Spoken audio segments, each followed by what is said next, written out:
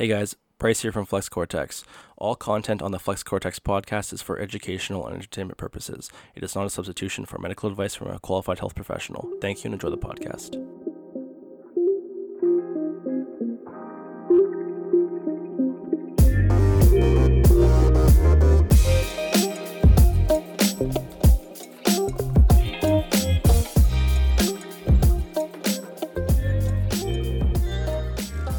What's happening, guys? Welcome to this week's episode of Flex Cortex. Today, I have the pleasure of speaking with my coach, Eric Bagheera. For those of you that don't know Eric, he is heavily involved in the education side of Prescript, and he is also a contributor to Barbend. Today, we'll be speaking about some of the fundamentals of hypertrophy training and some things that you can implement into your own training, whether you're a coach or whether you're just looking to improve your lifting overall. So there's a lot of great takeaways in this episode. If you want to follow Eric on Instagram, is at Eric Bagheera, so at EricBugera. But then I will also toss in his link tree if you guys want to follow him on social media or if you want to check out any of his coaching services. So thank you guys so much for tuning in. Hope you enjoy. So for those of you that don't know Eric already, what is your professional background or your educational background? So professional background, I always like to lead with the fact that I still qualify myself as a personal trainer. It could be in person, could be online, could be virtual, whatever this world now demands of us. But I'll always stand on the back of the fact that I am and will always be a personal trainer. So I am trying to help as many, primarily Gen Pom, but I can handle the broadest of the broad spectrum of clientele base as possible. But I am trying to be as accessible as I can and help as many people as possible under the designation of personal trainer. All respect to coaches, to clinicians, to everybody. I know my lane, I want to stay in it, and I really enjoy it. So personal trainer is first and foremost.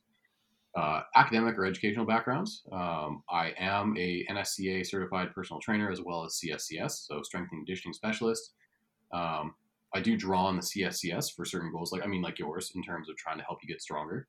But primarily, it's something that I help add clay to my skill set for being just a trainer for the masses. But more so, the academic thing is usually what people want to hear a little bit more about because it is quite expansive relative to just certification. So I have an undergrad in kin, like kinesiology. I have a second undergraduate in human nutritional sciences, as well as my master's degree in kinesiology as well, so exercise science. Effectively, I just kept going back to academics as this platform to give me better and better skills with which to serve my clients, my audience at this stage, because now I am sort of dabbling more in an education space as well. But effectively, I kept one foot on base in education for probably a good solid decade worth of time, while also trying to stay active in training to get the best of both worlds. Yeah, because obviously the biggest thing probably is the master's in kin, but I know that you also have done quite a bit of schooling in the nutritional side of it, which is obviously cool to have that, especially for just labs in general. But do you actually do a lot of nutrition coaching or no? Absolutely not. There's been a handful of people, like yourself included, right? You have an actual nutritionist. You have a professional at this handling your nutrition side. I have a degree in human nutritional sciences, which allows me on a very personal level to go full send and train myself nutritionally is the best. But there's still certain defining criteria to actually be able to legally, in certain cases, and in others, just ethically, in my opinion, be able to hand out meal plans or give people more advanced or deep advice on how they should be approaching their own nutrition. Because a lot of people don't realize that when you start to enter that world, you're starting to account for micronutrients, macronutrients, metabolic adaptation, sports performance, overall health. What if they have any kind of disease state that you're unaware of or unaware of how to actually properly manage in conjunction with their physical goals?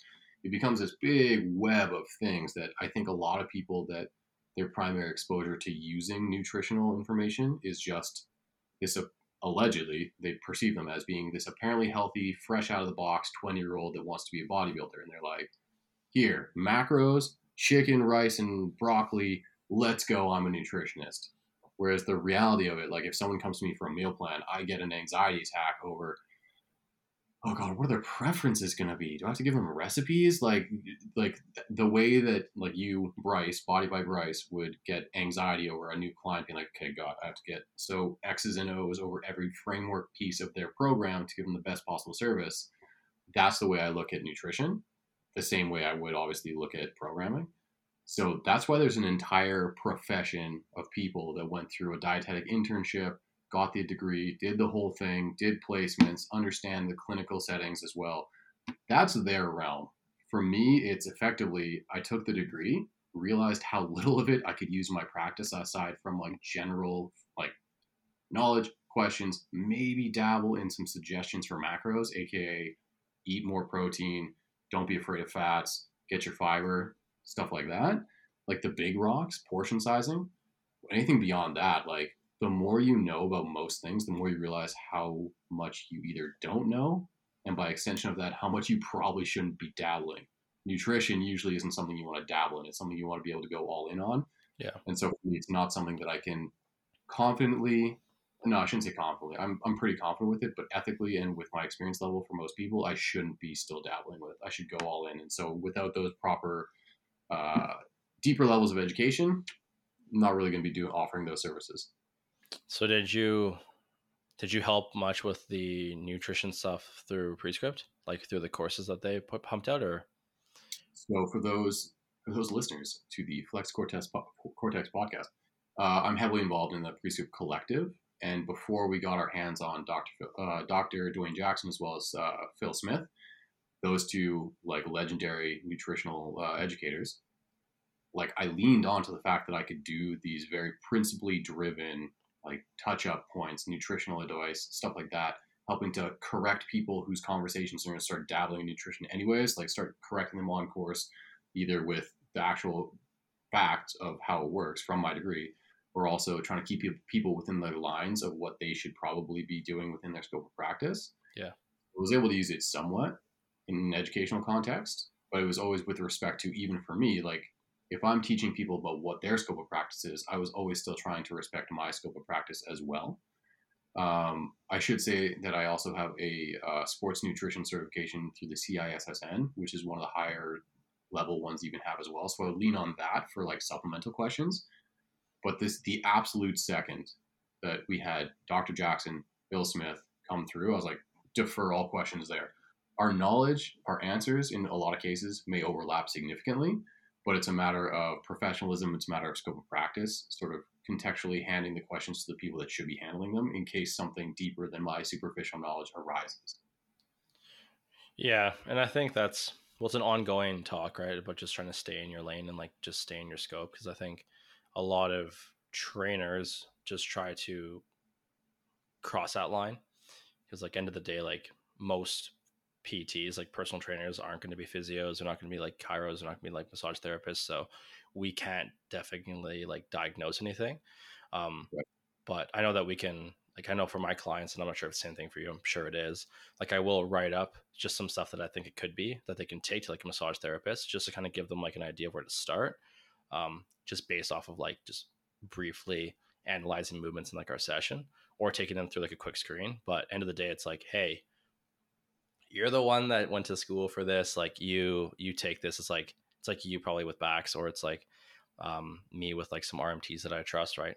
Just knowing when you can actually like hand it off to somebody else, and then that's all, being able to trust the community that you're a part of, and making sure that you can actually have a network of people, because that's a huge thing that's important. I think that a lot of coaches don't try to prioritize that. Yeah, it's this fear that if I defer to another professional, my value may somehow be decreased in the eyes of the client that I'm trying to help. When the reality is, like, as you put it, I've done the same where I'm like, hey, insert physiotherapist. Like, I think this is what I'm observing. It might be something to do with this, but I'm going to defer to your expertise. Let me know if you need anything on my end, any more context. And I'm sure on your end as a trainer too, you've received either questions from clients, other trainers asking for your expertise where they're like, yeah, I think it's this. And really fast with your level of expertise, you can look at the problem and be like, yeah, you're on the right track. Or no, absolutely not. Let's just ignore everything you just said because it's definitely not that. And that's the risk you take when you're someone that is like it's the fear of being rendered obsolete, the perceived fear of being rendered obsolete rather. Yeah. And then overstepping is like you could be confidently incorrect and then do more harm than good, which is the internet, which is a lot of things in the industry. It's like that confident incorrectness that puts people at risk in their career. Yeah, it's a matter of being just trying to be really careful of what you're putting out for content too. That's like a topic for a different time, but like Yeah, just trying to make sure that with the content that you put out is also within your scope, because you don't want to be putting out content that is way outside of your scope, because then when people ask you, it's like, well, they expect answers. um, so you got to make sure that you're not trying to like appease to the wrong audience or appease your content to the wrong audience, right? exactly. Yeah. Yeah. So apart from, obviously, like we mentioned Prescript already, so apart from them, what are some things that you're currently also involved with as far as like education or etc.?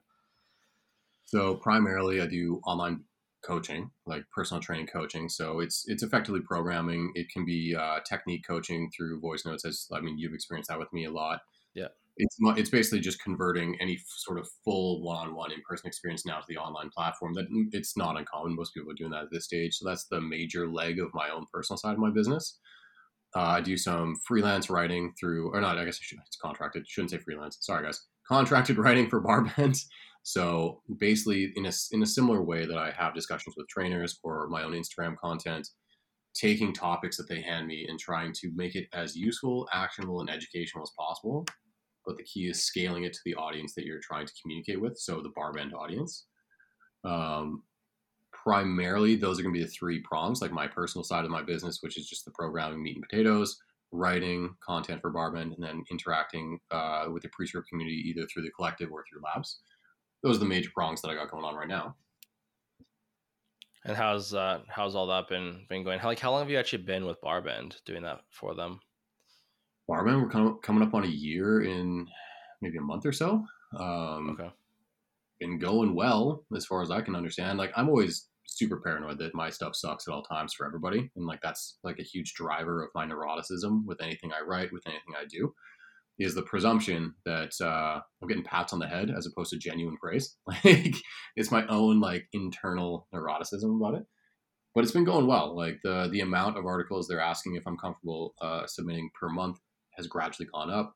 The amount of creative freedom they're giving me has gone up, which is both good and bad. Like I have interactions with my editors where it's like, this is an absolute hit, go team. It's basically going straight to print versus, hey man, you forgot this entire prong of what we probably would want this article to cover. Can you please write that in as well? Like it's a growth process no matter what.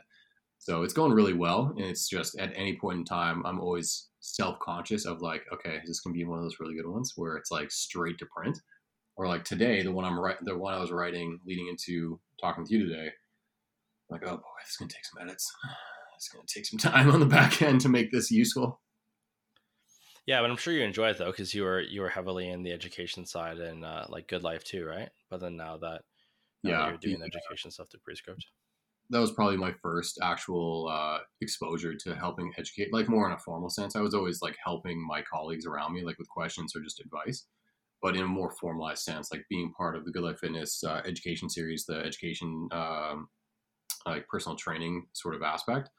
It was my first exposure, and dovetailing that, like it's always about how do you take your specific knowledge and be able to distill it and translate it in a way that's actually digestible and actionable for who you're talking to. So like Mhm. me talking to a fresh, bright-eyed, bushy-tailed personal trainer, me sending it out into the void for unknown readers for Barbend, that I have a general gist based on how we write within the confines of Barbend articles, like who the audience is, but like hope that this is useful for them, all the way to talking to the savages within the Prescript community that are like, if I don't answer this right, someone's going to come for my skull. Either the other coaches on the staff, or like at a certain point in time, Bryce is going to have the balls to just step to me and be like, yo, actually, like from your own experience, you're going to develop the ability to start calling me on my own bullshit.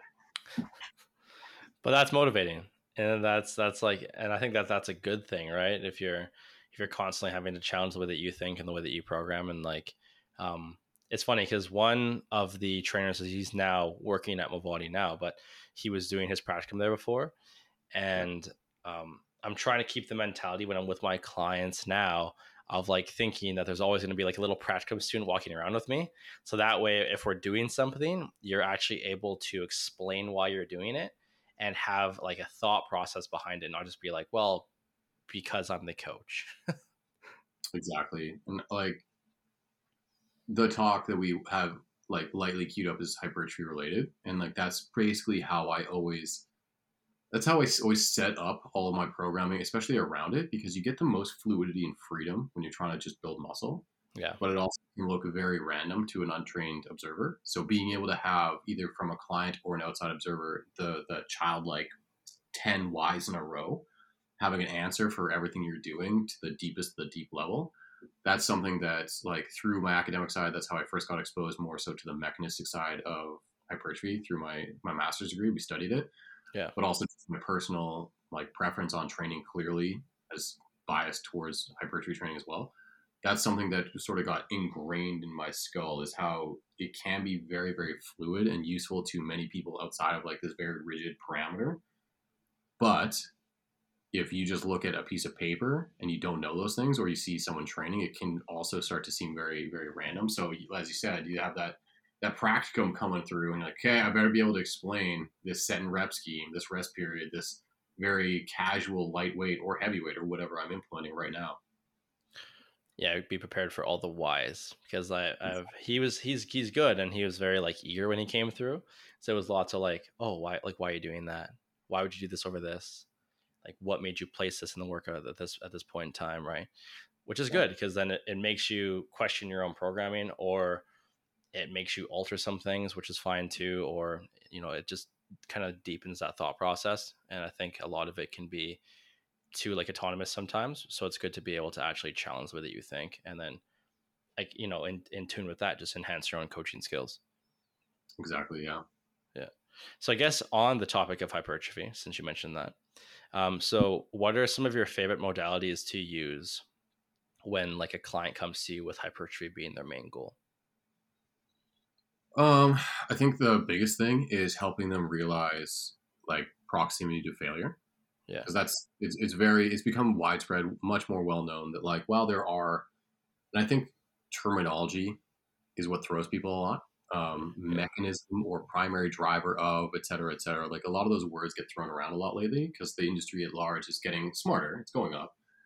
But the interpretation of what those things means and like the absolutism behind certain terms, like mechanical tension, or even if we just distill it to tension, is a primary driver of a hypertrophy response. The muscle developing peak tension, an involuntary slowing of the contraction speed because you're hitting the wall on effort, that is the thing almost regardless and universally that will cause the hypertrophy response.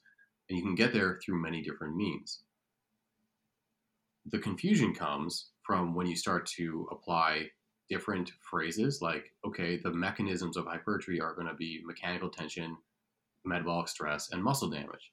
And then people start to have a short circuiting in their brain, or you start to throw in volume, or you start to throw in different methods of understanding RPE. Having people experience out the gate that unifying sort of stimulus of peak mechanical tension, peak tension, if you want to just remove mechanical from it, peak tension within a muscle. So they understand the end goal of any set, regardless of set, rep, triggering mechanism, which is what I would like amend the previous statements to. So metabolic stress, mechanical tension, or muscle damage, the triggering mechanism. Hmm. It's all normalized by getting to that tension, that peak slowing of involuntary slowing of your contraction, the peak effort within the set.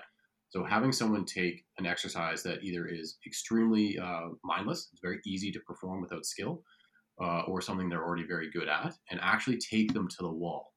Because most of the time, when people get close to failure, it maybe because that's the other prong of this conversation is you can see significant hypertrophy benefits way farther away from failure than just like 0 to 1 RIR, 1 rep in reserve, or like 1 rep away from failure. You can see tons, especially if you have a young training age, tons of gains way farther away than that. So people might be lingering in this further from failure sort of range, still making gains and not really realizing how far they are. So Hmm. take them to the wall on something that is either easy to perform or they're good at. So they have a better approximation of what effort really is for you, at least that exercise, and then they can start applying that across the entirety of their workout and just build the intensity or build the quality of a entire training program off of that experience alone. Then you have the freedom of having a better understanding of how volume and tension or volume and intensity are related, the triggering mechanisms of using more load based methods versus more metabolic accumulation based methods, the pros and cons of each. You have a better idea of how and when to use those, knowing that the end result that you're driving towards, regardless of all of those pieces of variables, will be that end of set tension that you're trying to get. Lots of words there. Any follow ups, buddy? No, I think the biggest thing to keep in mind with that is that's all about stimulus, but like effective stimulus, right? Um, I think, and that's how I wanted to have you on today to talk about hypertrophy, because I feel like hypertrophy itself can be like so generically understood, but I feel like there's a lot of variables to consider with it for people to get more effective with their own training, or to get more effective with just the time that they spend in the gym. Because I know people like chronically just spend way too long in the gym, and I know like that's generally me, because like my compound stuff just takes a while. But I know like people, especially people are like more on a time crunch, they're trying to get in and out of the gym more efficiently and effectively. Like it's important to consider a lot of these variables when you're wanting to actually train. Um, and instead of just being in the gym, like hammering volume and not getting actual stimulus, but like driving it mainly off of like sensation.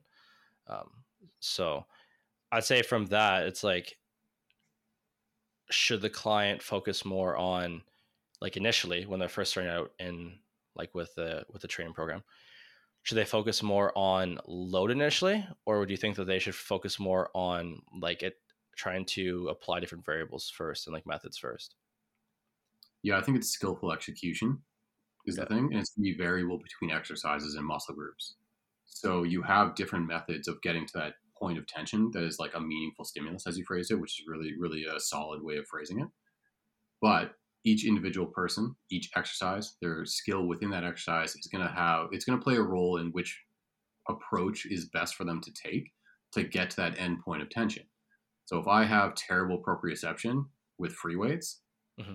but it's the only thing that's available to me, I should probably linger in a lower load, higher rep range because there's a lot less spillover. There's a lot less lost tension across a bunch of different muscle groups from body English, loss of position, synergist, and stuff like that. When I Yeah. suck at something using a slightly lighter load than if I were to pursue like this golden like 6 to 10 to 12 rep range using a higher load that might just be a garbage repetition all around. So I think what their skilled execution will allow is a good place to landmark what set and repetition range is a good starting place for them. And then beyond that, it's understanding that like you don't just rock up to your workout and be like one hypertrophy, please. Like if I don't do everything exactly like this, it's either I got it or I didn't.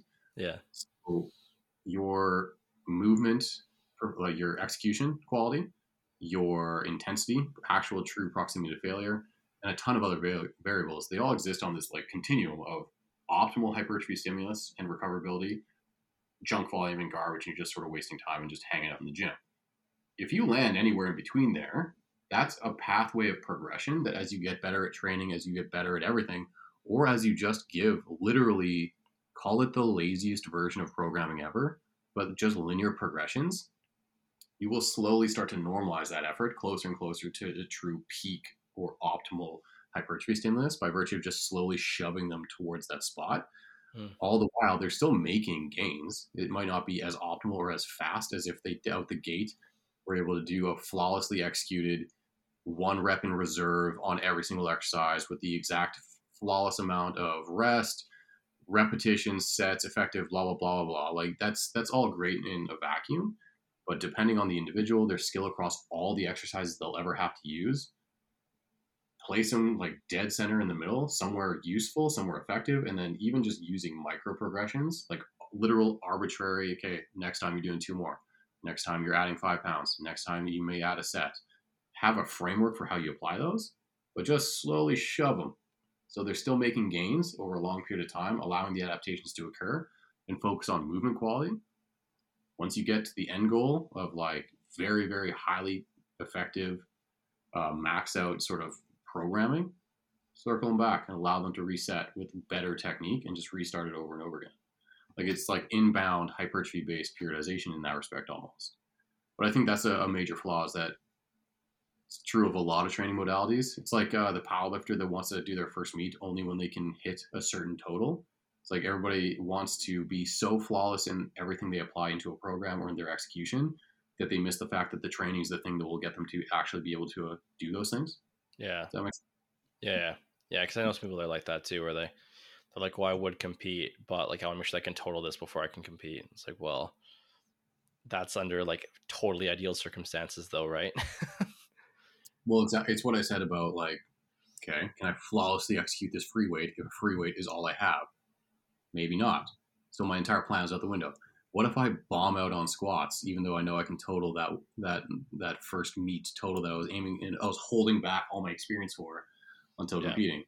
What Yeah. if you bomb on squats and then it never happened, right? Like, Yeah. and it's with so many people in different goals. It's like just human nature to have these, like, to play these psychological games with yourself. But Yeah. the reality is just go do the thing and have your best laid plan and then be able to adapt to the circumstances that you find yourself in. Yeah. A good thing to run off with that is like I actually had a client who competed in April, and like 2 days out, he got like a stomach bug.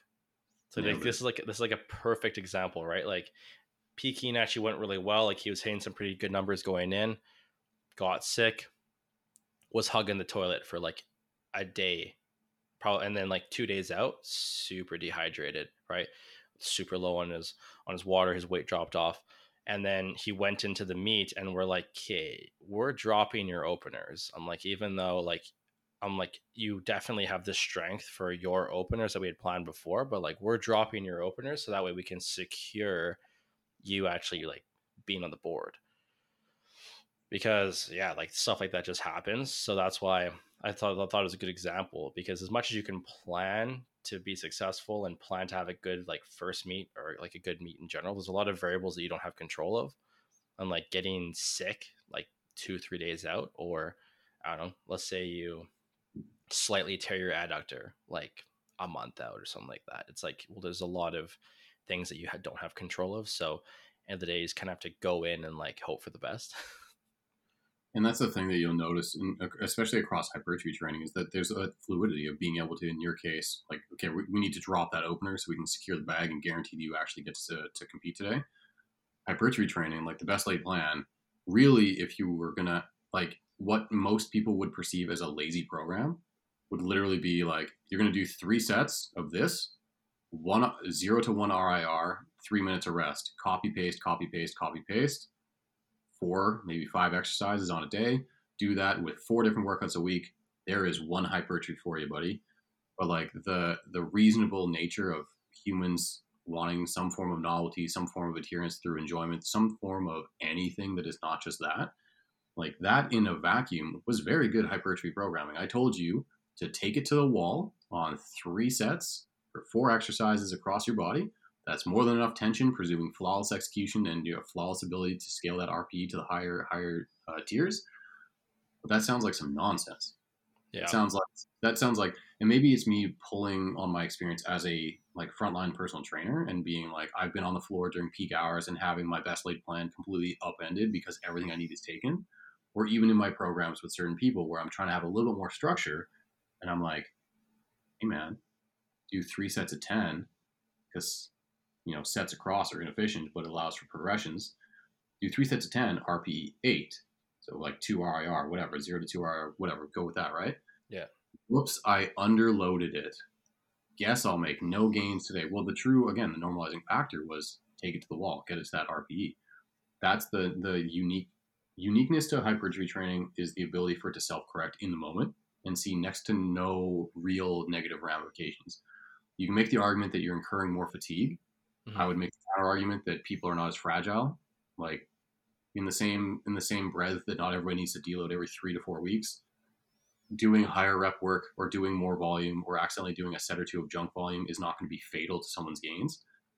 If you underload and you go from a set of 10 to maybe a set of 15, but you hit the end of goal intensity, you're all good, man. And that's the beautiful nature of doing hypertrophy for the average person, for most people, most of the time, in most contexts. You can adjust on the fly for anything that might be getting in your way. Could be lack of implement, could be lack of time, could be lack of like mental intensity, like you're just bagged on the day and don't really want to do it, but you want to make your gains. Yeah. Because the alternative is also possible, also useful. Take the day off and just come back when you're better prepared or it's a better situation. But it also doesn't diminish the fact that you can make some serious progress and have fluidity to your programming in the same breath as having fluidity of your training frequency or your schedule, for people that are in real life situations where just kicking the ball down the road and just bag this workout, it's not optimal, let's just do it on a day where it can be more effective. Yeah. That's not always the case for a lot of busy people. So get it in when you can, in the way that you can. You'll see a ton of your progress with very little lost gains on the cutting room floor. That's the Yeah. beauty of hypertrophy. Yeah. So just because like RPE and like RIR is so subjective, um, it can be tough to teach clients what actual effort is from what I've experienced, right? Teaching them how to actually like quote unquote try in a session. And I always find that people will generally always like undershoot their RPE, or like undershoot the perceived effort, but then base it off of like a higher RPE level. So like I'll always be like, hey, how'd that feel to you? And they'll be like, oh, probably like a 7. But then like I'm thinking in my head, I'm like, it's probably more like a 4. So with your clients, like let's say your clients are a little bit newer, what do you use to gauge effort with those clients? Because I know like RPE can be kind of difficult to gauge sometimes for them, especially being like in an online space where you're not with your clients all the time. Um, but what do you utilize if not RPE and not RIR? So a couple of things there. It comes down to the magnitude of progress and expectation management. So getting videos helps significantly. I think both of us have experienced that, where you're able to coach up more accurately, give better feedback with videos. Yeah, But in the online space, not everybody cares to take videos, myself included. I rarely, if ever, take videos when I train anymore because I can't be bothered in a commercial gym. So again, pulling back from the idea that everything has to be in this perfect like pedestal of within these parameters to see gains, just do progressions. So use volume as a surrogate for intensity or a volume as a surrogate for effective repetitions. And it yeah, will never be as optimal as that, but it'll be more optimal than what they were doing. And it will be progressive overload by virtue of doing more, doing increased frequency, doing any reduced rest. It's not as optimal as like landing in that pedestal of perfection, but it's yeah, better than what they were doing and sees them make progress. And then when you see them stall out, it's the same as if you saw them stall based upon load or any other reason. You just yeah, reset, you start the staircase again. So one prospect is just expectation management on the part of like a coach, also matching it with the engagement level of a client, and just know that you can do literal progressions and they'll make their gains. But another thing is also understanding that, especially when you're starting with newer clients too, which is like sort of the context I'm running with right now, like RPE, pain tolerance, effort, it's all relative to what the hardest thing they've ever done in their life is up until that point, right? yeah, So you, as a coach, and resistance training as your methodology, you are now the thing that will slowly increase their understanding of what RPE and RIR or just pain tolerance, proximity to failure, all those things actually are through yeah, experience. Period. So couple those two things together, chaining together a couple blocks of the same exercises with, even if it's just progressions that you're implementing, like today we're doing 3 by 10, next week is 12, 10, 10, 12, 12, 10, et cetera, et cetera. Here's another set, your RPE just went up, stuff like that. yeah, Chaining a couple of blocks together like that and allowing them to improve their skilled execution and then have you slowly whisper in their ear, try harder. As they get better, likely that's something that they'll be able to get closer to true failure because their ability to perform the exercise went up. And in absence of having like a stabilizer or loss of position or technique stop them in advance, they'll yeah. probably get a taste of what better proximity to failure is. And then it's just an experience thing. Yeah. Okay. So for the first bit, like you'd really prioritize like proprioception, creating more body awareness, and then just focusing on like more basic linear progressions by having a slight increase of sets or reps, just playing with like the overall volume per muscle group per week. Yeah, and it's one of those things where it's true of powerlifting. It's true of well, I don't mean to overstep into powerlifting training, but it's true of strength. Let's use that. It's true of strength. It's true of hypertrophy. Using load as like the final boss, the final progression, in my opinion, is one of the smartest things you can do Yeah. because it's the bottom of the pin at some point, or the bottom of the plates. The pin's going there at some point, or there's only so much weight that will fit on a dumbbell or a barbell before it outruns your capacity to use that exercise.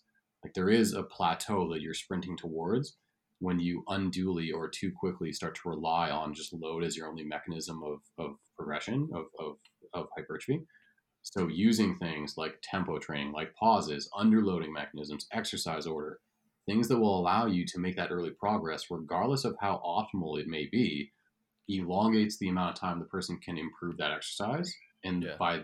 thereby improving the amount of time they can utilize that exercise earlier in the workout, different set and rep schemes, adding load slowly but surely, and just have it be present for a legendary amount of time to milk the most amount of progress out of the same tool.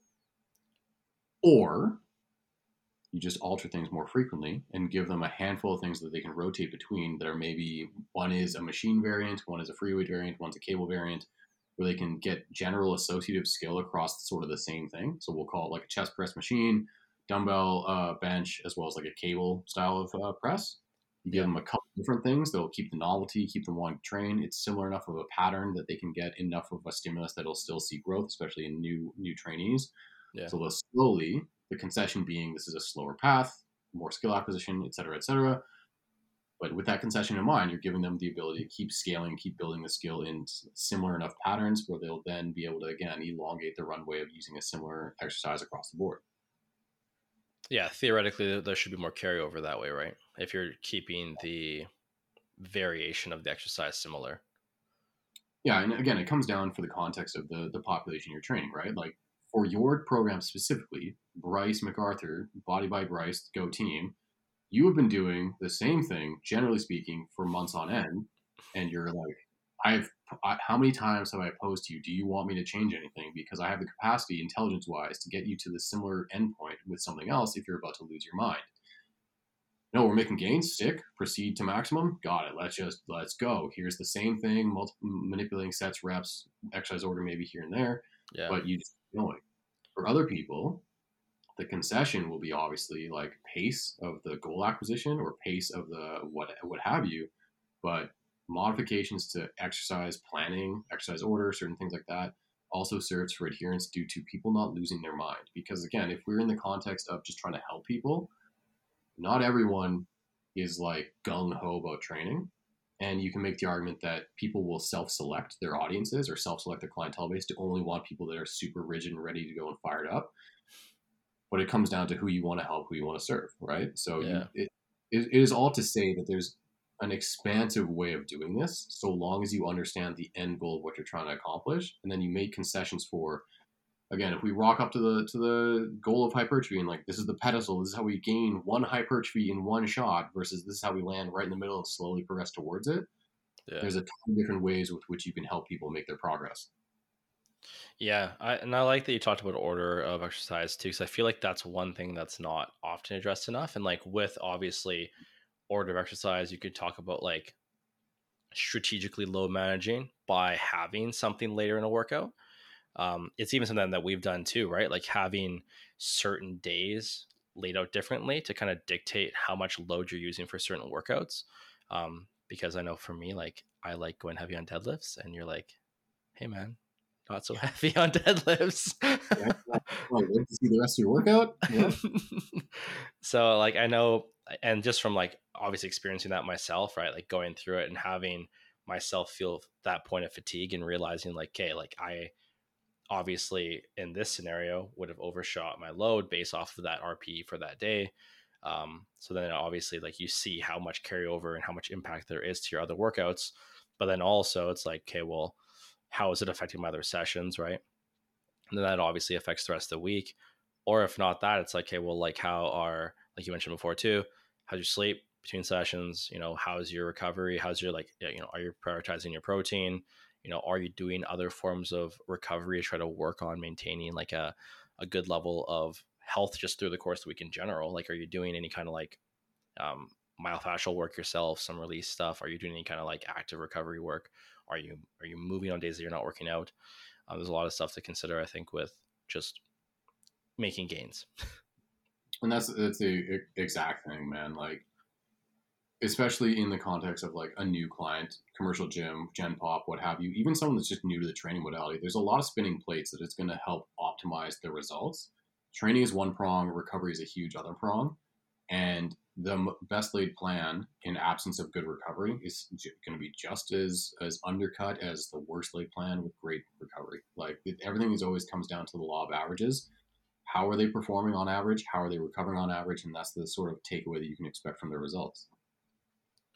Yeah, and I think a big thing too that I used to do before And I think we've talked about it before too, is like thinking that like an exercise has like an expiration date.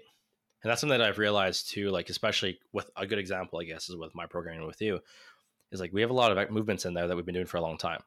But I've been seeing steady progression with them, been getting stronger. There's improvements in movement quality, improvements in strength, et cetera, et cetera. So why take it out if there's still like room to still like milk that movement more and like get more from it?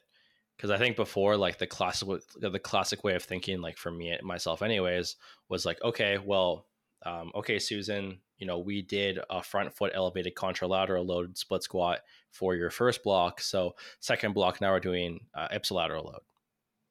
So like I think that whole thought process does need to change, because I think you need to just realize too that you can use an exercise for a lot more.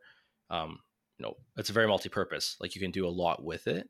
So I think that people need to keep exercises in for longer and actually drive more, further variations of intensity and try to actually push the client more. So then that way they can actually see progress with that movement before like preemptively just progressing it because you want to or because you think the client needs that progression.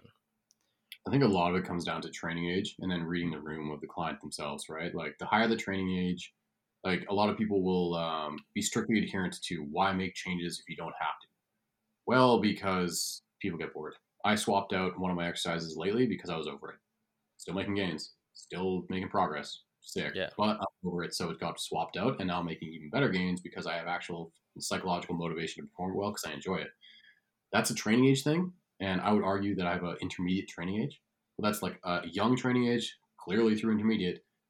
Spoiler warning: it's everybody. When you burn out hard on something, not everybody is a like strictly athletically minded to do the work. I don't care what it is, as long as I'm making gains. Pro athlete level psychology. Read the room. If Yeah. someone cool with that, hence my dialogue with you as your coach, being like, hey man, even your pump day, your pump up sort of fucking like accessory, if you missed anything on that Saturday or Sunday, go do arms, go do chest, whatever, bring up some lagging groups if you want. You bored of that yet? Like even having that option, having that conversation to make sure that you're gonna do the thing is more valuable than just Bryce, put your head down, nose to the grindstone. I don't want to hear any of your bullshit. This is how we make gains. Like again, it's the understanding that doing nothing or regression is the enemy of progress. That's the thing that we're trying to stave people off against. Everything else is great. You're pursuing improvements. You're pursuing optimizations at an individual level. Yeah. But having the ability to read the room and understand client training age, client psychology, to make sure that they are winning at the end of the day, that's Yeah. the real actual job that we're doing. Mm-hmm. Like if you get to the end zone, who cares? Like people like are people going to come back and audit your program after when you won? Probably Yeah. not. The end goal is to get to the end goal. Like don't do it like an asshole. Don't do no harm, don't hurt the person. Don't if you can rationalize your position within a reasonable amount of this isn't stupid, go team. That's my kind of perspective on it. The end of the day, it doesn't really matter how you get there. I think it's just more like, yeah, you gotta realize, I think, where your client's at. I think it's something that I struggled with too, right? And realizing that they're probably hiring you for a reason, because most people don't want to work, especially like in person people, right? I say like online's different, because if they're reaching out to you in an online space, they're probably more motivated to be sticking to a plan or like adhering to a plan. But I have found, generally speaking, that most people that want in-person training, a lot of it is because they feel like they really need that adherence and they need that accountability aspect of it. That's something that I thought before too, is like was always programming based off of what I thought the client needed versus what the client wants. So like even recently, right, I've been trying to give clients more stuff that they enjoy, and basing a lot of what I give them off of like how they interact with me. Also just being able to like try to read by how they act. Like, are they a little bit more emotionally in tune? If they're a little bit more emotionally in tune, then I'm like, okay, they probably, like to have a pump when they leave. So like, let's give, I don't know if it's a guy, I'm like, let's give them some arms at the end of a workout. if they're very high stress, they're always like working a job where they're, let's say they're working like maybe they're a lawyer or something, then you're maybe putting more emphasis on like the parasympathetic stuff. So um, I think there's a lot of power in that, of just being able to like modify something accordingly to your client.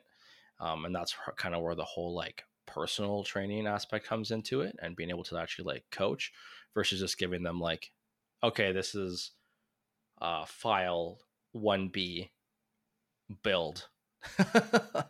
And we're Well, doing this till we hit the floor. you raise something that I think is lost on a lot of new trainers, is the fact that people will come to you for accountability. And if we unpack accountability, it's because they lack the personal responsibility or their personal drive at that stage of their own development to do a lot of what they're coming to you to do on their own, or else they wouldn't be hiring you. They're coming to you so they have a scheduling, a financial investment, what have you, any form of accountability to actually perform the task that you lay in front of them. All the things you learn in courses, textbooks, like the optimal way of performing exercises or programming or what have you, they're all tools to be laid at the feet of someone that is ready to actually use those tools. If they're coming to you because they need to be held accountable as one of their primary reasons out the gate, as you said, probably scale your expectations and how you're going to present programming and exercise selection and execution of workouts to the level of the person in front of you. Like everything that you're trying to do, as I said prior, it's like it's a personal optimization. You do want to slowly kick the can down the road, get them to do things probably a little bit more skillfully, probably a little more optimally, probably a lot of things. Yeah. But most people are coming to a trainer, they're hiring someone for accountability. So if you give them something super rigid, super boring, super optimal, that's great in a vacuum. That's great if you can turn your back on them and they're going to actually perform it the way that you would expect. When Yeah. people are starting with you, you're holding hands a lot of times. You're walking the person through every step of a workout. You're having to have a high degree of interaction to make sure that they're actually executing what you laid in front of them. Low hanging fruit, man. As you said, give them a pump at the end of the day, make them enjoy the session, make them more likely to come in for the next one, maybe come in on their own. Give them exercises that will get them closer to their goal, maybe not as fast, maybe not as optimally, but get them to do the things that they will actually do to benefit themselves. That's the mentality that more people need to approach their personal training careers with. Yeah. Yeah. And it's like, it's something that I've learned over time, right? And I haven't really been even coaching or training that long, like probably just the past 3 years, but it's being able to like modify things and kind of really getting to know your client. But I think that's why there's so much emphasis on like initially building rapport, or if you did a bad job initially building rapport, reassessing and getting to know them better and being like, okay, well, I dropped the ball. Obviously, when we first met, I didn't take enough notes. I didn't really dig deep enough as to why you want to train with me. It's like, let's talk more now, kind of build and establish that. And then at that point in time, too, like just figure out what they actually want to do. And I think that's a lot of things that people don't ask their clients is like, what are some things that you actually enjoy? And then being actually like actively trying to factor that in instead of just being like, okay, well, that's not optimal. Like, no, we're not going to do it. Being like, okay, like you like rows, like you like one arm dumbbell rows. Like let's hammer those in, let's factor those in, and let's like run the runway of progressions until we can't. Like let's just keep doing those until we can't do them, or just keep them in the mix, because end of the day, it's like all about adherence and trying to get the client to actually like stick to a schedule. Yeah, I think that a lot of people will take their courses or take their schooling and whatnot, and once they get out of those contexts, they still think that they're constantly being tested on the content or the application of the content. Where practical application is literally absorb as much information from all sources around you as you possibly can, and synthesize it and utilize the things that are relevant, actually useful at that given point in time for that specific person, as opposed to like you mentioned prescript, old man shallows, breathing over your shoulder, or making sure you chose the right gate sequencing for their gatekeeper or the right split squat variation. No, no, no. It's making sure that you have the knowledge to make those choices when they're most applicable. It's not necessarily to make sure that you're constructing a flawlessly executed training program and day by day workout under the phantom gun of someone that you got education or certification from being right up your ass, being like, well, you did it wrong, so give me back your certification. Like, no. Yeah, you're supposed to have an understanding of how to apply these things in the right context. That's the real nature of education. But like I said, I feel like a lot of people take courses and it's like that ooh shiny effect where now everybody needs to do everything I just learned because that's clearly the way that it was supposed to be interpreted. Yeah. No, you're supposed to do the correct thing for the correct person at the correct time. We offered you more tools to understand what that might be.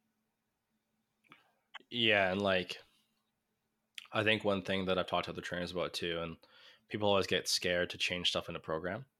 But I think if you're changing stuff in a program, it shows that you're growing and that you're thinking.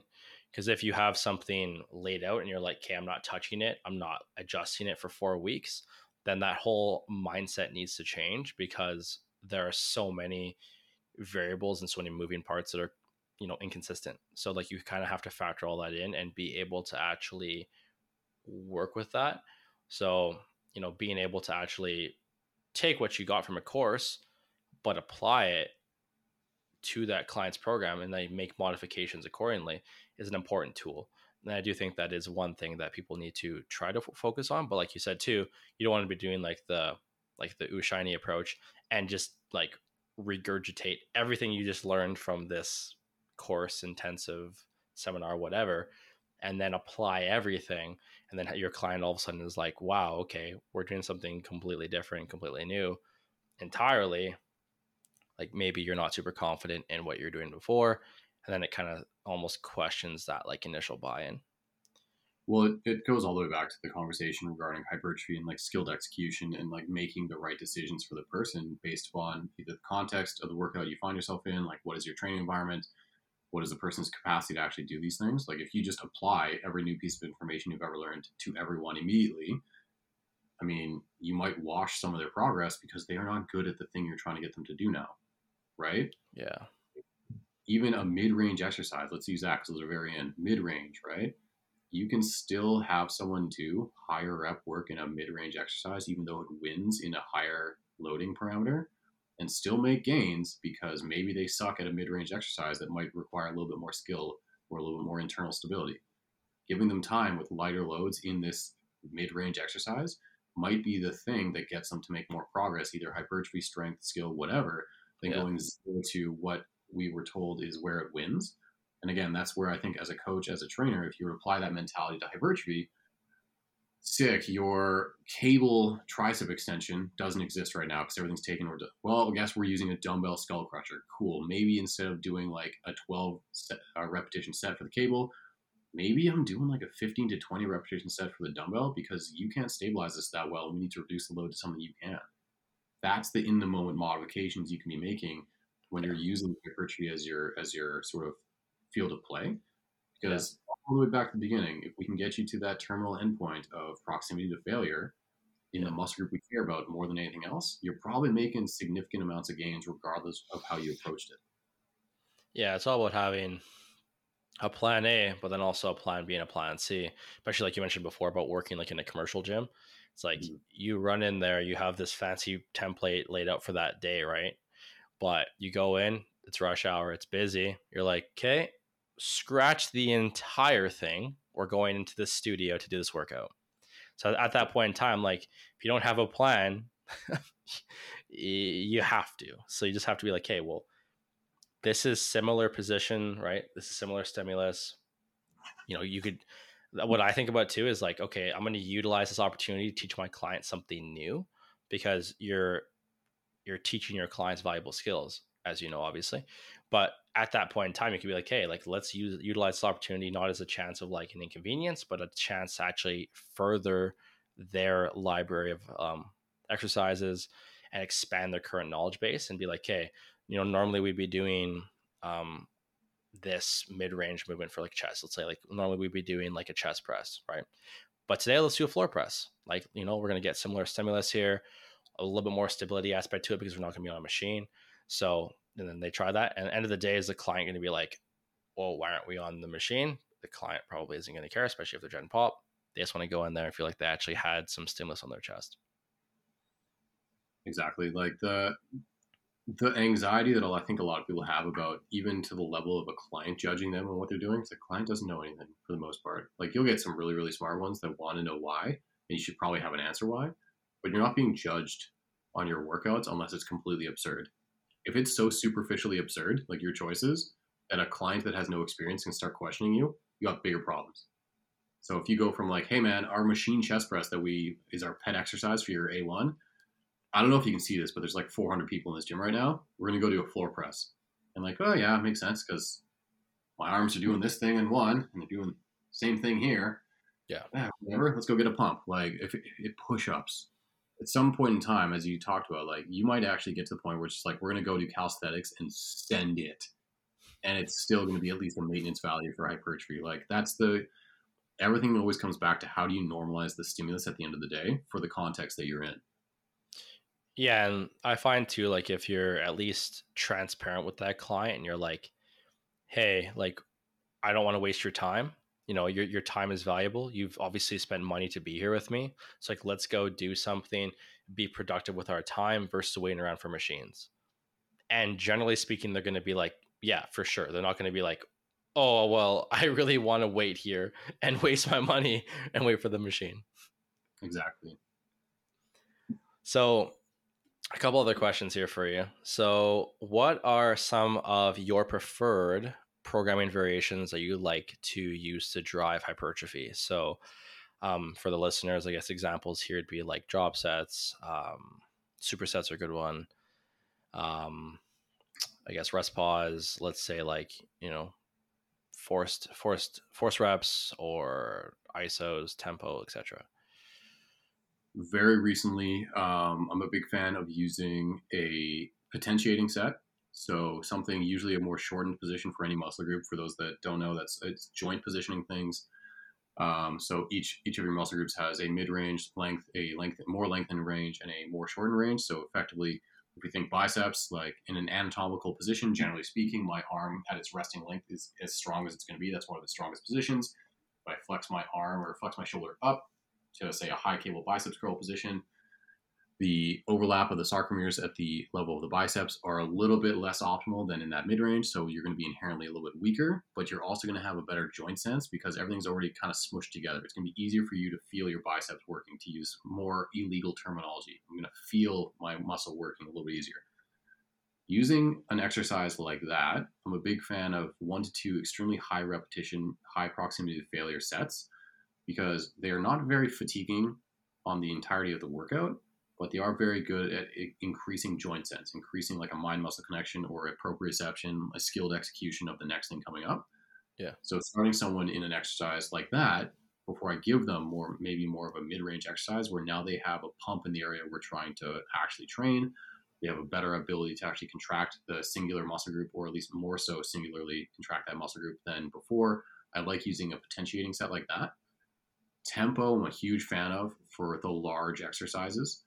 If, like, say, a leg press, maybe even RDLs, like dumbbell RDLs, especially where there's other breakpoints than just the prime mover, say the glutes in the RDL or what have you, like your grip could give out, your lungs could give out, your brace. I'm a big fan of underloading by virtue of tempo and higher repetition sets. Same as the leg press, vicious tempo, high repetition set that by virtue of those things makes you underload it so that we can just week over week claw back 1 second of tempo, slowly peel back 2 to 3 reps off your set. And by virtue of those things, to get to the same RPE, the load will slowly increase.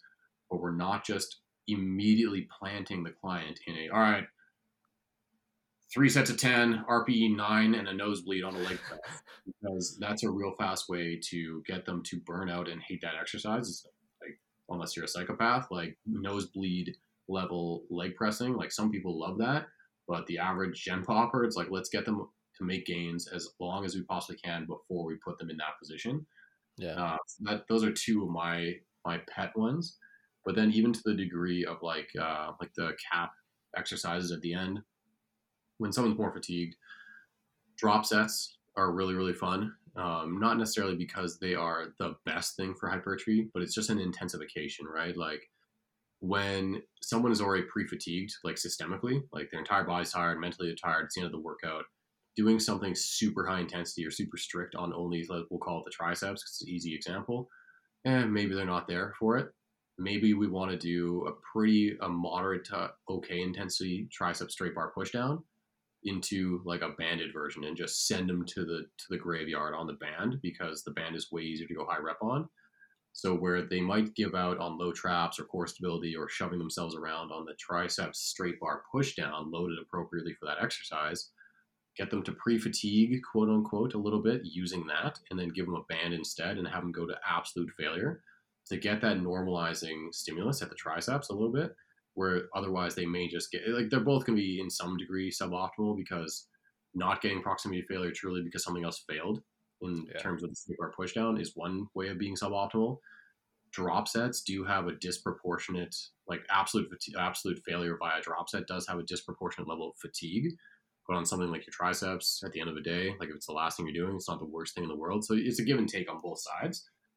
But it's calling that play based on what you think that client would best be served by. So things like that, like a good drop set to actually have someone use that as a surrogate to get them to the actual proximity to failure that we need, like using an intensifier like that. Those would probably be my big three in programming. Nice. So I guess for the last example then, if you're using like a straight bar and then you immediately be going over into like a banded variation, would you classify that still more as like a drop set, or would you classify that more as like a superset? Drop set, because for me it's the same exercise, it's just a different implement. Like you can call it, there's probably a specific name for it, like mechanical drop set or what have you. I think mechanical is like a same muscle group, different exercise or different angle of attack or whatnot. But at the end of the day, like to me, a superset is more so pairing different exercises of different muscle groups. Drop set would, like if we went like a tricep extension overhead or something like that, like we absolutely altered it, I might call it a superset. But because I would call it more so a drop set with a change of implement. Okay, yeah, just because the stimulus is very similar. Yeah, and it's just a faster transition for the most part. Yeah. Okay, gotcha. So the first one you talked about, you mentioned utilizing like shortened and lengthened positions first. Could you give an example of, let's say, like a leg, something for quads? And for quads, no, not quads. Doing glutes. Quads are just quads. Quads just do quad things. Like unless you want to do like, because what is the shortened position of quad? It's effectively a leg extension. You want to go do quad extensions before you do anything else? I mean, you could, but like the thing about your quads is they're primarily going to be involved in a lot of exercises that are just basically full send on your legs. So like a leg press, a squat. So doing something pre-fatiguing like that, even if it's an underloaded shortened position, like there's not a whole lot of joint sense that you're going to really need from your quads. Okay. Whereas something like joint sense at the shoulder, joint sense at the hips, more so than the region of the glutes and stuff like that, might be a little more helpful because they're intimately tied into your torso, your core positioning. So at the level of the glutes, doing something like a 45-degree back extension where you're focusing on rib cage over pelvis mechanics, really driving with the hips, the glutes to actually lift you, going full send on like a solid 1 second contraction at the top, because we're not overly concerned with loading. We want it to be challenging, but we want more so to get that joint sense and get that effectively a pump going on. Mm-hmm. Using that with the low reach of what that weight is going to be doing for you in that 45-degree back extension position will help you get a better capacity to contract the glutes, like mind muscle connection there, joint sense there. It'll also help with your ribcage over pelvis alignment as you would then transition, say, into something like a dumbbell RDL to give you a better ability to stay in like an actual rigid neutral spine, sit back into your hips, things of that nature. So it helps you with like the first exercise is meant to not pre-fatigue per se. It's meant to potentiate something that you can go way heavier on, like a dumbbell RDL, and make get the real meat and potatoes of your gains on your day. More like create more positional awareness, and then also just have more carryover as like a prep movement for like a primary movement. Yeah, and like a lot of the same things could be said if you did an actual like a structured movement prep. Like that could also be accomplished by doing things like a series of warm-up drills. But for me, like time constraints, patience constraints, like I just can't be bothered personally. Like I am my own worst enemy. Doing an exercise that likely would appear in my training no matter what, back extension of the way that I described, instead of having it maybe cap my day when I'm already fatigued, have it start my day. But like, and that's my concession. Like it might be suboptimal for growth in terms of the exercise itself. but instead of doing a movement prep that I wouldn't do anyways and have the entirety of my workout take a hit in quality, let's have this one exercise that's probably the lowest contributor to absolute hypertrophy, bring it out of its optimal position at the end, put it at the beginning, use it to make the rest of my workout better. I no longer do a movement prep because I hate it. And now my RDLs are kicking ass and I can make some gains there. Interesting. Okay. Yeah, I was just wanting some more context on it for people that are listening, because I feel like that's would be classically known as like a burnout thing, but I think it just depends on like the context and the intention of said exercise or said movement, especially considering like how many reps you're doing, how many sets you're doing, the intensity, right? But I think it's all more or less just to create that positional awareness to get you primed and to focus more on like movement efficiency when it comes to your primary work, because you would obviously just have the back extension first for like maybe let's say 2 sets of like 8, and then you could immediately go from there into, like you mentioned before, like an RDL. Yeah, like the hit on contribution to fatigue / hypertrophy that your back extension might have in terms of like its overall value, like you're diminishing the value it's giving to your workout in and of itself for hypertrophy, Yeah. is wildly offset by the increased amount that RDL would give you if you suck with torso positioning or actual hip drive or hip engagement. Yeah. If you hadn't done the hip extension prior to it, it's just another. It's like the more expedient or lazy version of doing a movement prep is just putting something that will accomplish effectively the same goal just through exercise up front first, knowing full well that you're diminishing its value of hypertrophy itself to make something that has a higher total value, the mid-range. Total value for hypertrophy gets improved on the back end of it anyways. Interesting. Okay. A lot of good takeaways here. So I do obviously appreciate you making the time to come on, because I feel like there's a lot to talk about with hypertrophy training. And I feel like there's a lot of good takeaways here as far as like just programming considerations, but then also just looking at different modalities and how to properly kind of like lay them out. But I think a lot of things that we talked about today too is like load management, fatigue management, but then also looking at like exercise placement order, but then looking at how you actually lay your week out. Just because I think that's something that people don't often prioritize, is like your recovery from session to session.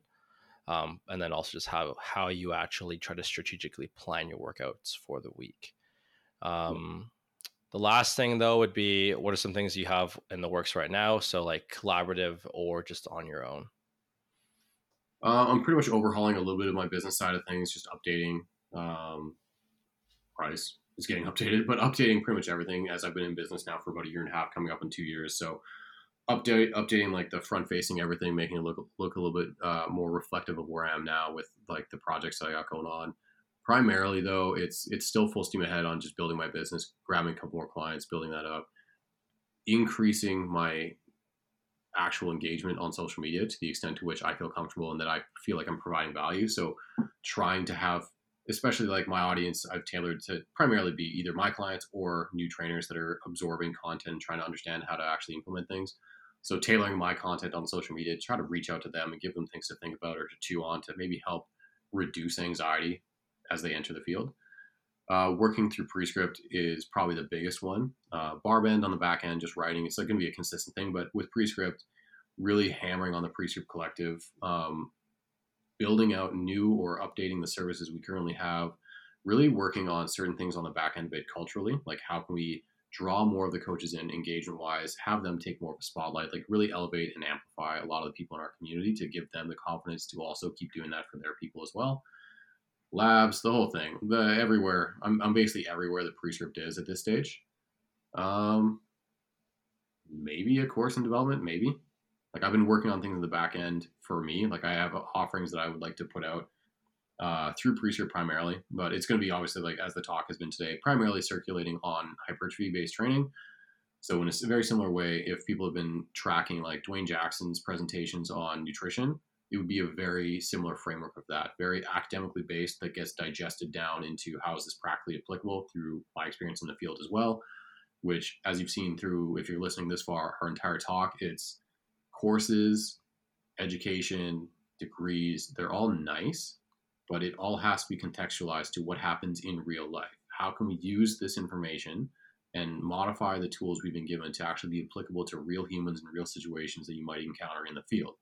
So that would be also the way that as I'm building out, say, a hypertrophy course, it's always actionable. It's always, how does this actually apply to a real human training other real humans? If this is the pedestal that we're trying to go for optimally, this is all the ways you can shove that analogy I gave about shoving people towards that and still make progress. All told, just giving people as many options to successfully train humans as possible. So that's kind of like where I find myself in the industry right now. And on that note, it's always a pleasure. I do appreciate you making the time to come on. I will have your Instagram at the very beginning. So I'll plug your Instagram then. But if you want to toss it out here again, we can have that in. Social media is basically the only, like, the Instagram handle rather is the only real thing that I use for the most part for my business aside from the website. So just my name, like at Eric Bagheera. That's how you can reach out, contact me. I'm usually pretty good about interacting with almost everybody, presuming I have time. Website is ebagheera.com. That's sort of the central hub for all my services, a lot of testimonials and just general information about me and my services as well. But yeah, social media is where I hang out. I'm an internet troll, so I just chill on social media. So if you need anything, that's probably the best place to find me. Thanks again, man. It's always a pleasure, and we'll do this again for sure. Absolutely.